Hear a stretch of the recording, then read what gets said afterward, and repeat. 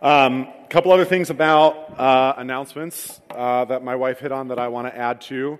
First of all, if you are not at Feast tonight, I will put your face in the Face app, and the Russians will have your face from now on. If you've already done the Face app, here's what I will do instead. I will make a donation in your name to a politician you don't like. So plan accordingly. Nothing like the threat of community. You know what I mean? Like, prayer night this week, what I've been trying to do is bring to us kind of a focus, and I keep writing on pieces of paper this week about our yes as a church and about our kingdom availability as a church.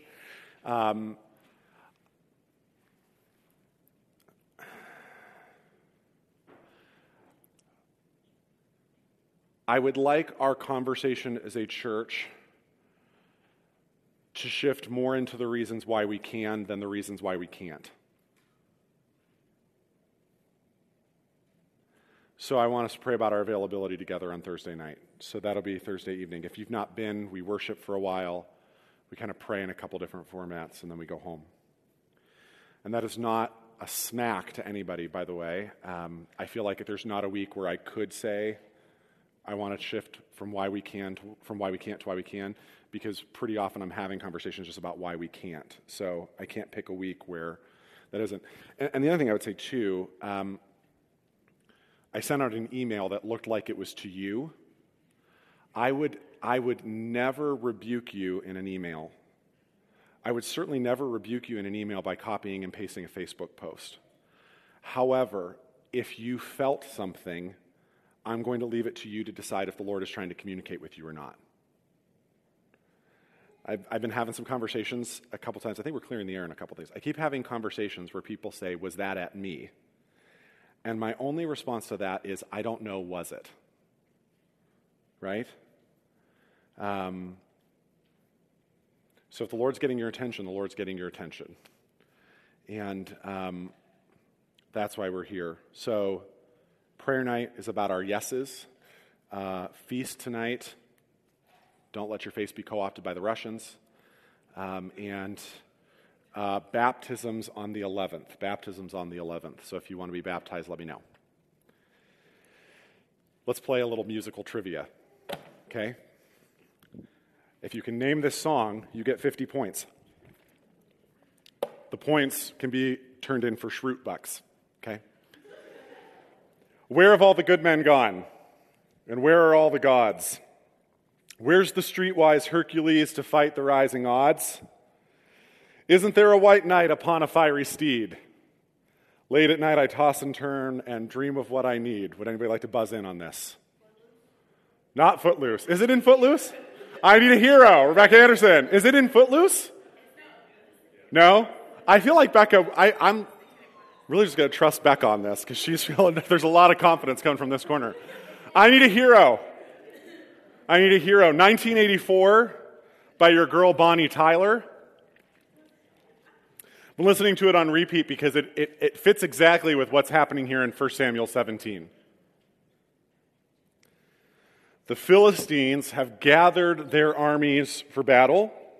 Now, the last time we saw the Philistines in the book of 1 Samuel, I need to do this part, don't I, Dan? Gotcha, buddy.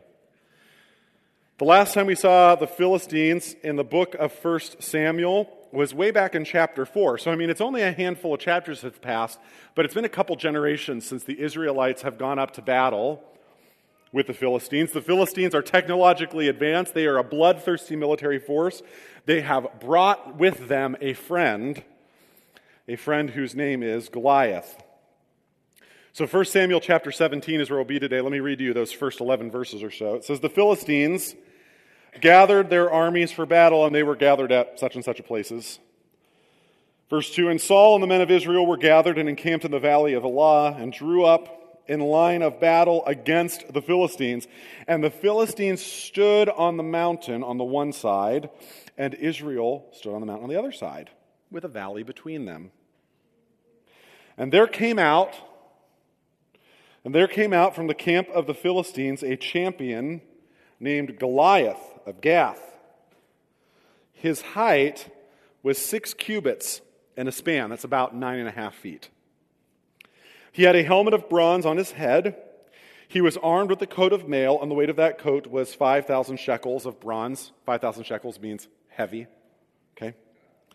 He had bronze armor on his legs and a javelin of bronze strung between his shoulders, and the shaft of the spear was like a weaver's beam. That's pretty thick. His spear's head weighed 600 shekels of iron, a.k.a. heavy.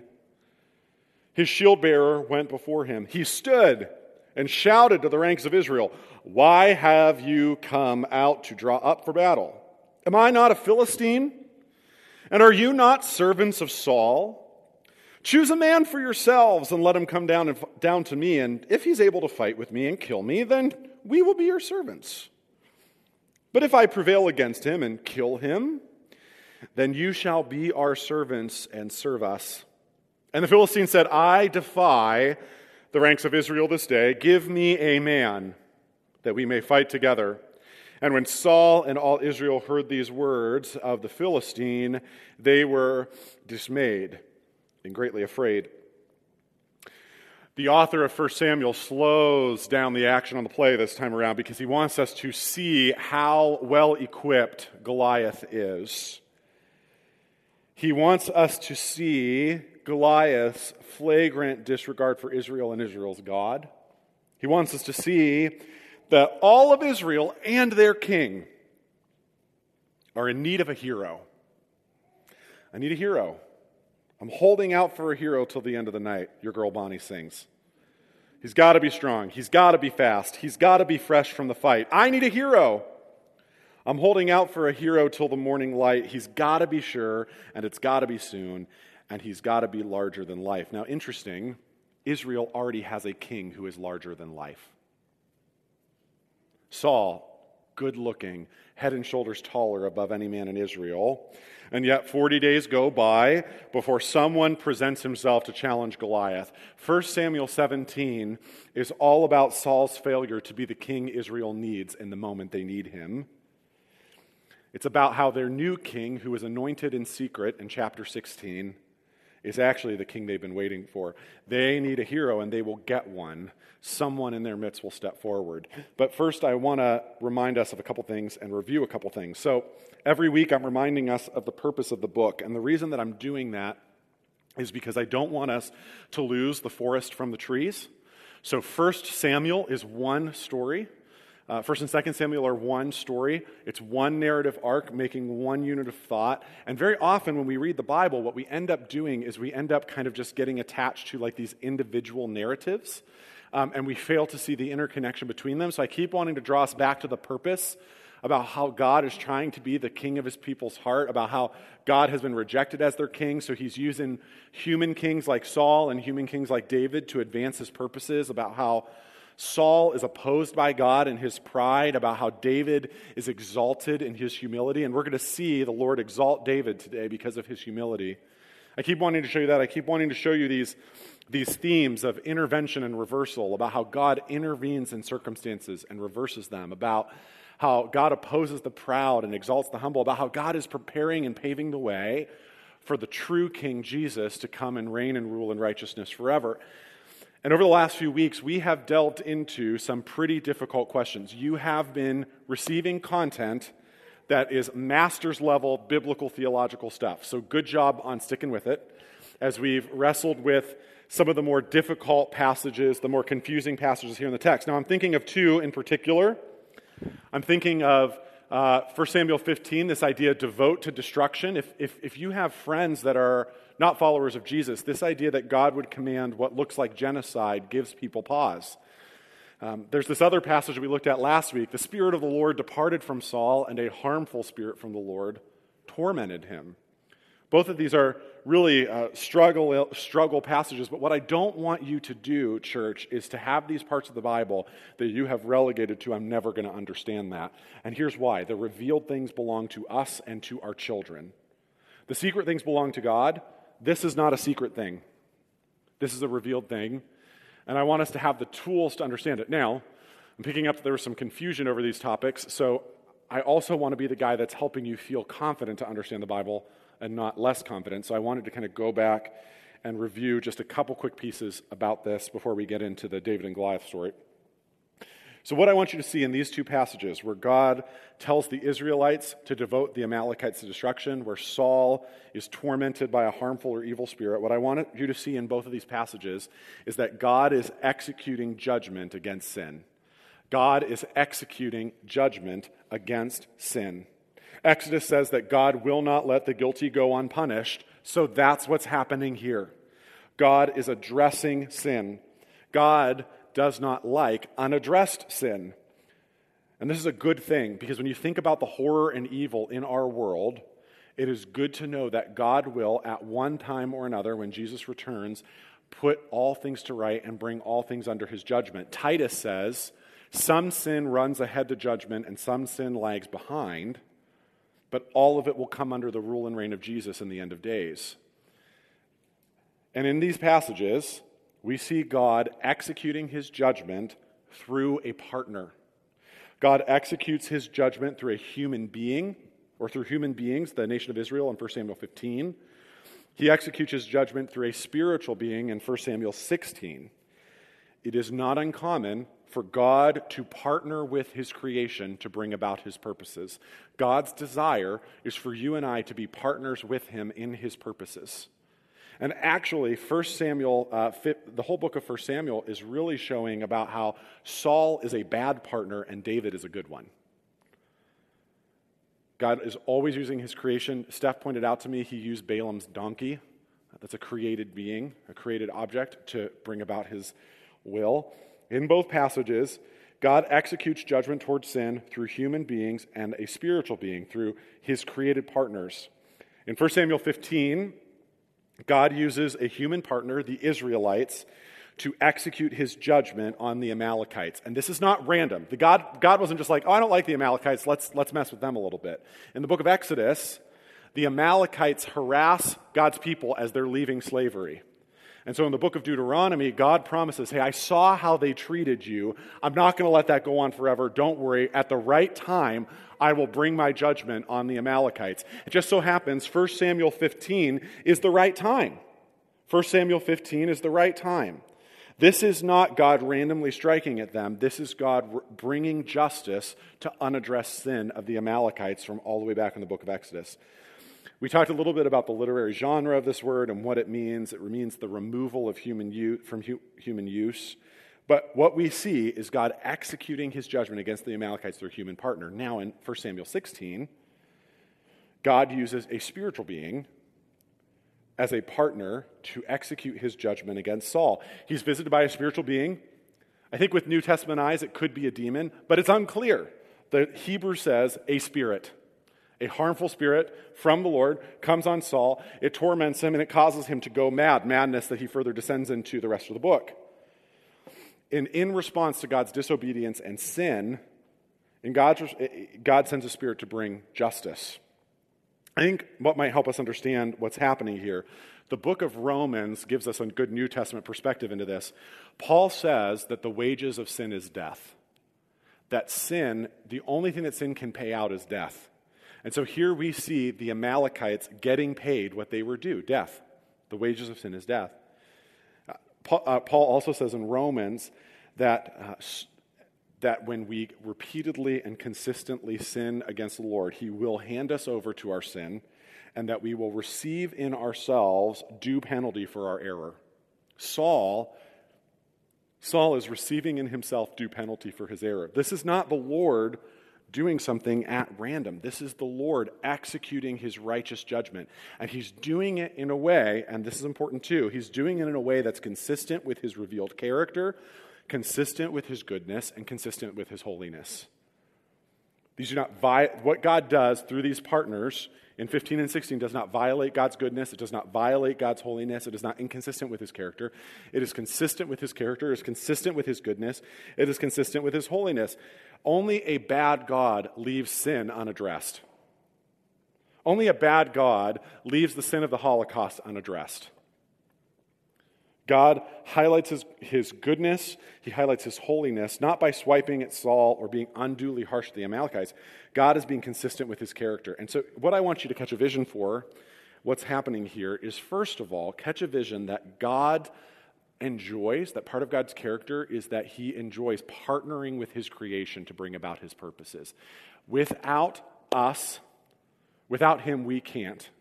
And without us, he won't, is what Augustine says. Without us, he won't, and without him, we can't. Right? God has always chosen to use broken, flawed, hot messes of people to advance his purposes. It's what he does. The difference between Saul and David in 1 Samuel is the difference between a good partner and a bad partner. And that's the mirror that's being held up to us in this text. Are we being a good partner for the Lord as he accomplishes his purposes, or are we sitting on the bench? I think these passages also give us pause, and I'm glad that they do. If you're hearing me preach on these passages and you find yourself disinterested, I would like you to check and make sure that you have a pulse. Because if this doesn't shock and stir us and cause us to wonder about the nature of God, I worry that we're not actually grappling with the fact of who he is and who he says he is, he claims to be. And here's the thing. If it surprises you that God would go to such great lengths to deal with sin, it means that we've got a low view of his holiness and a low view of sin. If God is just going to kind of play nice, if God's just going to kind of dance around the edges of it, we don't have a high view of God's holiness, we don't have a high view of God's sin, a high view of our sin. And ultimately, if we're confused by the fact that God would go to extremes here, why are we not similarly confused that God would go to such extremes as he does in the gospel? For God so loved the world that he gave his only Son, that whoever so believes in him shall not perish but have eternal life. That is extreme. That is significantly more extreme than God says devote the Amalekites to destruction. God sent a harmful spirit on Saul. That is far more extreme. And we can't have the one without the other. This is just like the gospel kind of reiterating itself over and over through the Bible, is that we see God going to tremendous lengths to win us back from sin. That's what's happening in these difficult passages. And as surprising as that is, the text keeps surprising us. So let's look back at 1 Samuel 17. The Philistines have presented themselves for battle, and for 40 days Goliath is coming forward, and he's taunting not only their armies, he's taunting their God. When Goliath is saying, I defy the ranks of Israel, he's not just defying their army, Goliath is also defying their God. And every day for 40 days, he comes forward and he makes this taunt, and not one person lifts a finger. Thousands of Israelites gathered up for battle, and nobody moves until one day, a shepherd boy, who in 1 Samuel 16 was secretly anointed as king, who while his older brothers get to fight in the army, he's relegated to be a runner and go home at night to feed the sheep. This boy hears Goliath come out on the 40th day and says, no more, no more. David keeps hearing these taunts over and over and over again, and finally says in 1 Samuel 17:26, what is going to be done for the man who kills this Philistine and takes away the reproach from Israel? For who is this uncircumcised Philistine? Those are fighting words. I would not encourage you to call someone an uncircumcised Philistine. And if you don't know what circumcision is, go home and ask your mom. For who is this uncircumcised Philistine that he should defy the armies of the living God? Now, pay attention to the fact that these are the first words that David speaks in the narrative. The first words a character says in the Old Testament tell us almost everything we need to know about them as a character. The first words that someone speaks in the Old Testament tells us everything we need to know. This is the first thing he has to say. His concern is not for his safety. It's not the safety of his people. It's not how big and scary Goliath is. His concern is how the reputation of God is being affected by this stalemate. He is worried about God's holiness. He's worried about God's fame. And that's what motivates David and puts him into action. For 40 days, Goliath has come out and he's challenged Saul. He's challenged Saul's armies. He defames the name of Israel's God, and David can't take it anymore. So David says, hey, I'm going to go do it. And by the way, this leads to an important question. Where the heck is Saul in this whole thing? Where's the king? In 1 Samuel 8, they ask for a king explicitly so that they will have a king to go out and fight their battles for them. And this is how warfare worked in the ancient Near East. Bad guys over there, good guys over here. Bad guys send out a champion. The good guys send out a champion. Whoever wins, that little fight wins the whole thing. That's why Saul comes out and says, are you going to give me a man to fight me or what? And Saul is nowhere to be found. When David says, hey, what's going to be done for the guy that kills Goliath? When David says, what's going to be done for the guy that kills Goliath? In verse 25, the text says, the king has offered a huge reward to anyone who kills him. He will give that man one of his daughters for a wife, and that man's entire family will be exempted from paying taxes. Listen, if a politician is giving up on money, you know they're desperate. Saul has said, if anybody that kills Goliath gets to marry one of my daughters, you will be exempt from taxes. You can't be drafted into my army. I mean, this is a big deal. Saul is so desperate that he's bribing common men to do a king's work. And here's the even more damning part. We have been told over and over and over again how tall Saul is. He's head and shoulders taller than any man in Israel. If Saul is head and shoulders taller than any man in Israel, Israelites at this time were about 5.5 feet tall, so he's probably about my height, maybe a little higher, maybe up to 7 feet. If Goliath is 9 feet, he's not all that much shorter than Goliath. An interesting thing is that the original manuscripts of the Hebrew present a question as to how exactly tall Goliath was. In fact, the earliest manuscripts seem to indicate that Goliath was only 6 feet tall, which means that Saul and Goliath are equally tall. There's a lot of description later on in 17 about all of Saul's armor. Saul and Goliath are equally matched in armor. The question is kind of, well, what's the problem? And let's say this. Let's say Goliath is a giant, because I don't want to harsh your vibe and make you think that the thing you've been believing about David and Goliath since you were 3 is wrong, although I think it is. It doesn't matter. Saul is pretty freakishly tall for an Israelite. Goliath is pretty freakishly tall for a Philistine, but they're close enough that it shouldn't matter. And at the end of the day, Saul's job is to fight. And he's hiding in a tent.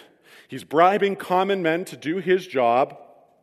This is the final nail in Saul's coffin as a king. This is the moment that all of Israel starts to see what the Lord sees about Saul. Which is why in the next chapter, all of Israel starts to sing a cute little song, right? Saul has killed his thousands, but David has killed his 10,000s. And it is David, a shepherd boy, who decides to take on Goliath. And I love what he says in verse 34. What David has to say is this. You know, your servant used to keep sheep for his father. And when there came a lion or a bear or that took the lamb from the flock, I went after him. I went after that lion or bear, and I struck him and delivered it out of its mouth.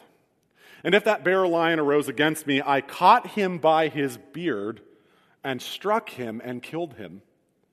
Your servant has struck down both lions and bears, and this uncircumcised Philistine, see, David can't even bring himself to say the name. He thinks he's so irrelevant. This uncircumcised Philistine shall be like one of them, for he has defied the armies of the living God. Yahweh, who delivered me from the paw of the lion and the paw of the bear, will deliver me from the hand of this Philistine. If this is, by the way, sounding familiar to some of you, I preached this text a couple Christmases ago. I wanted you to see it in the larger context of what's happening in Samuel. I don't care what you say about David. David has guts. I used to grab bears by their beard and club them to death. So I can handle this guy. David, 5.5 feet, 150 pounds, says, I got it. If you don't know the rest of the story, if somehow you've never, ever, ever heard the story of David and Goliath, here's the ending. Prepare yourself, spoiler alert. Goliath dies. And that story's kind of told in verses 38 through 52. In verses 38 and 39, Saul tries to give David his armor. Other preachers have made a bigger deal out of this than I will today. Saul tries to give David his armor. David's like, it's too big for me. I mean, David's shorter than Saul, so he's got this giant breastplate on and this giant sword. He looks like a child. David says, I don't need this. In verse 40, it says, Then he took his staff in his hand and chose 5 smooth stones from the brook and put them in his shepherd's pouch. His sling was in his hand, and he approached the Philistine. And the Philistine, verse 41, moved forward, came near to David with his shield bearer in front of him. And the Philistine looked and saw David, and he disdained him, for he was but a youth. He was but a lad, ruddy and handsome in appearance.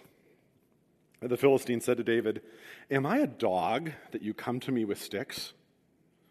And the Philistine cursed David by his God. The Philistine said, Come to me, and I will give your flesh to the birds of the air and the beasts of the field. David said to the Philistine, "You come to me with a sword and with a spear and with a javelin. But I come to you in the name of Yahweh of hosts, the God of the army of Israel, whom you have defied. This day the Lord will deliver you into my hand." I don't even think David is like being defiant. He's just being very matter of fact. "This day the Lord will deliver you into my hand, and I will strike you down and cut off your head, and I will give the dead bodies of the hosts of the Philistines this day to the birds of the air and to the wild dogs. And all the earth will know, he says, that there is a God of Israel. And all this assembly will know that the Lord saves, not with the sword or the spear. The battle is the Lord's, and he will give you into his hand." If you're using your own Bible, I'd underline that. "This assembly will know that the Lord saves, not with sword or with spear." Verse 48 says, "The Philistine arose and drew near to David, and David ran quickly toward the battle line to meet the Philistine." Now watch how the action slows down. It's like they're playing slow-mo. It's like a movie. "And David put his hand into his bag." I mean, unnecessary amount of detail, right? "Put his hand to his bag and took out a stone and slung it and struck the Philistine on his forehead.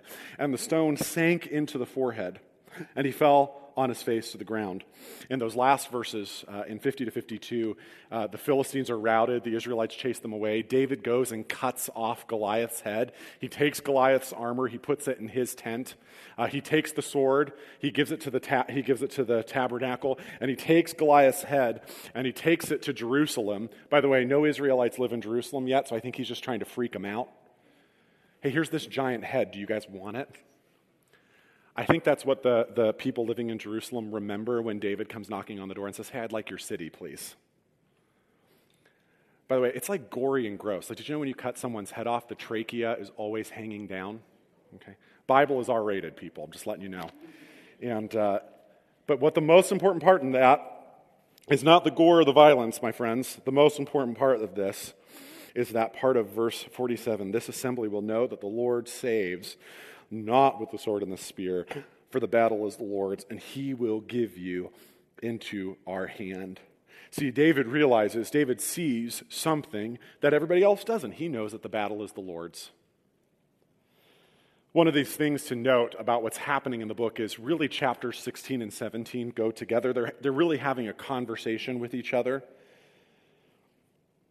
And they're having this conversation about one idea, this idea that we saw last week, that the Lord sees not as a man sees, because the Lord looks upon the heart. We look on the outward appearance, but the Lord looks upon the heart. And here's what gives David a leg up in this whole scenario. He sees what other people don't. He's living into 1 Samuel 16:7. Bill Arnold, it's real small on the screen, let me read it to you. He's one of the best Old Testament professors and scholars in the country. He said, "David sees and hears things that other characters do not.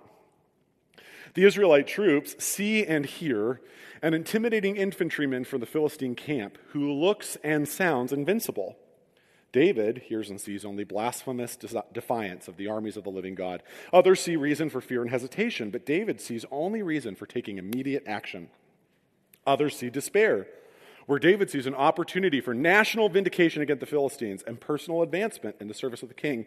In other words, reading chapters 16 and 17 together suggests that David has learned or is learning not to be overly impressed with external and physical appearances. See, David sees and hears something that everybody else doesn't. And this is what I want you to remember today. The battle is the Lord's. It's not David's. It's not Saul's, it's not Goliath's, it's not the Philistines, it's not the Israelites, it's the Lord's. And what I want you to remember today is that the battle is the Lord. And what that means, if the battle belongs to the Lord, it's the Lord who is the hero of the battle. See, the moral of this story, the moral of the story in 1 Samuel 17 isn't go be like David, have big faith, and you can take on mountains, you can take on giants, you can do anything. That's not the MO. That's not what this passage is all about. This isn't about you. This passage isn't about David. David is not the hero that they were looking for. You know who the hero was? The Lord. Quick tip for reading the Old Testament, the hero of the story is always the Lord. He's always the good guy. But when we read this story the way we've been trained to read it, that it's about me and my faith and my ability to take on giants and do hard things, what I end up doing is consigning the Lord to the role of sidekick, and I set myself up as the hero of my own story. When I make it about David and not the Lord, when I make it about David's faith and not the Lord, when I make my story about me and don't put the Lord as the center of my story and the hero of my story, what I end up doing is I end up casting myself as Batman and making the Lord Robin. And nobody wants to be Robin. He might not even be Robin. The Lord might kind of be like relegated to Alfred. Like, stay at home, build me nice things, give me secret superpowers that nobody else wants to do, but don't step onto the field of battle because, Lord, I got this. We make our faith like a little tool in our bat belt. I've got my batarang, I've got my bat rope, and I've got my prayer warriors, right? God is not our sidekick. God is the hero of the story. What does this look like? What does it look like when we set ourselves up as the hero of the story? Well, I think it looks like saying something like, God won't give you more than you can handle. God won't give you more than you can handle. Or saying, God won't give me more than I can handle. Because when I say that, it is a vote of my own confidence to handle the hard things that the Lord decides to give to me. God won't give me more than I can handle. Cancer? Pfft, no big deal. You know why? I've got the Lord back in the bat cave and he's got my hookup. No. God is not the sidekick. He's not the Robin. He's not the Alfred. God can't stay home. It's because of him. It's because of him. God, of course, gives me more than I can handle. Otherwise, I wouldn't be here every week with you in the presence of the Lord, limping through until God comes back in glory. I think it also looks like what Jesus talks about in Matthew chapter 7, a troubling passage, if there ever was one, more troubling the longer that you've walked with the Lord and done things for him. Matthew 7, Jesus says, "Not everyone who says to me, 'Lord, Lord,' will enter the kingdom of heaven, only the one who does the will of my heavenly Father who is in heaven.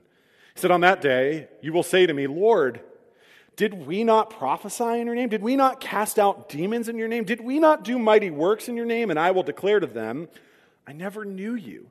Depart from me, you workers of lawlessness.'" See, Jesus says, you got to this point where you so relegated me away from being the hero of the story that you just used me to your own ends. You didn't need me. You just used what I could give you to accomplish what you wanted to do. You had nothing to do with me. We want the Lord to be at the center of the story, not us, not the things that we do. If your religious accomplishments, hear me on this, this is vitally important. God does not care that you come to church. That does not earn you points with him. God does not care about your religious accomplishments. God does not care about the things that you do for him, especially if you do them for him, but apart from him. God wants your heart. And from having your heart, we start to attend church and be part of community and serve and say, yes, that's true. But it's not your religious accomplishments that make you right before God. It's not your religious accomplishments that set us up as the hero of our story. See, what we see in David is how exactly to make sure God is the hero. So how does David do that? You know, David is the only person on the battlefield who knows that the battle is the Lord's. And so David does a curious thing. David focuses on the Lord's glory, on the Lord's honor, on the Lord's fame, and he obeys. And he wins the day. See, here's what happens. Here's how we get God to be the center of our story. Here's how we let God be the hero. When we obey quietly and simply in a long obedience in the same direction, when we obey, it gets us out of the way so that God can tackle the giants. I find, speaking of can't, I find that we far too often, when facing a giant, talk about what we can't do, right? In the midst of cancer, in the midst of a difficult family relationship, in the midst of our infertility, all we can think about is what we could not do. And the way that we let God be the hero of the story is stop obsessing about what we can't do, what we can't accomplish, what we can't make happen, and what we start to do is focus on what we can do. And typically speaking, when we're facing a giant, there's about 99 million things that we can do and only 2 or 3 that we can't. So why don't we focus on what we can do, and that gets us out of the way so the Lord can work. That's all David does. David obeys. He's humble. He cares more about the Lord's glory. It gets him out of the way so that the Lord can take Goliath down. The Lord is the hero of the story, not David. David was just the guy that had it together enough to think through it all the way and to get out of the way. We don't need courage. We don't need prayer. We don't need some sort of spiritualized version of our 5 smooth stones. What we need is a long obedience in the same direction, quietly getting out of the way so the Lord can handle it.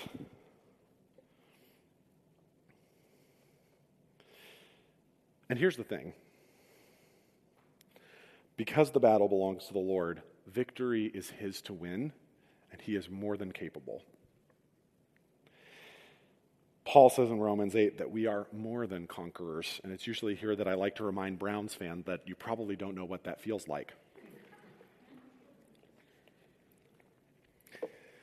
We are more than conquerors. Well, how can that be?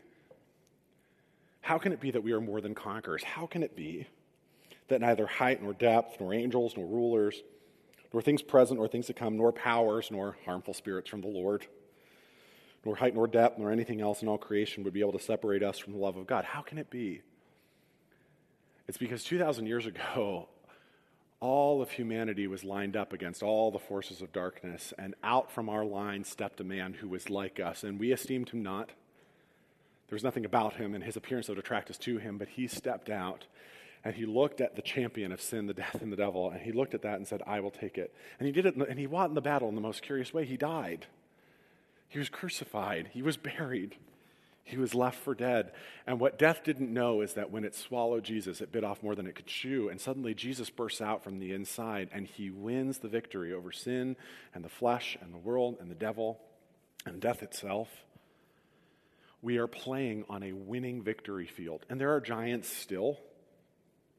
They have power for only a tiny bit longer.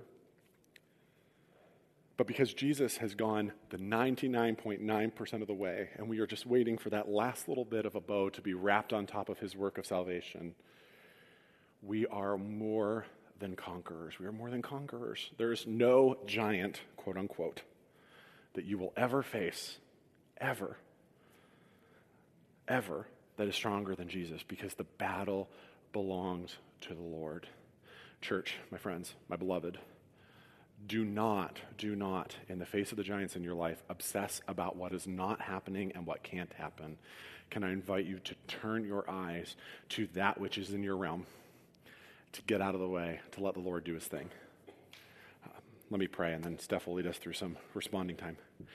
Jesus, you are so good to us, and you have won the victory. This is why in heaven right now there is a new song being sung about what you have accomplished for us. And while we wait for the last little bits of that to be realized in our lives and in this world, we give you thanks that you are whole and big, and that in our obedience to you, in the simple ways that we do what you ask us to do, it gets us out of the way so you can move. And so move in my friends' lives this morning, that the giants that harass them, like the Amalekites harassed the people of God, that you would, at your right time, win victory over them.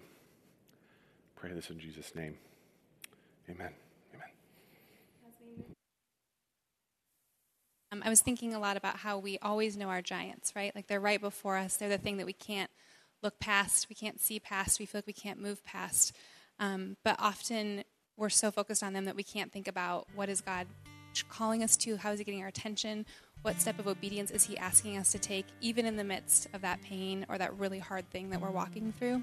And so on the back of your program, if you have one, it says, how is God getting your attention, and what are you going to do about it? And we're going to take a couple minutes here. I would just ask you to think, how is God getting your attention this morning? What step of obedience is he asking you to take, even in the midst of maybe the hardest things that you're walking through? Is it stepping into more time with him? Is it maybe getting rid of something that's keeping you from seeing him for who he is? So we're going to take a couple minutes, and then we'll do communion, but I just want to invite you to prayerfully ask him, how is he getting your attention, and what step of obedience is he calling you to?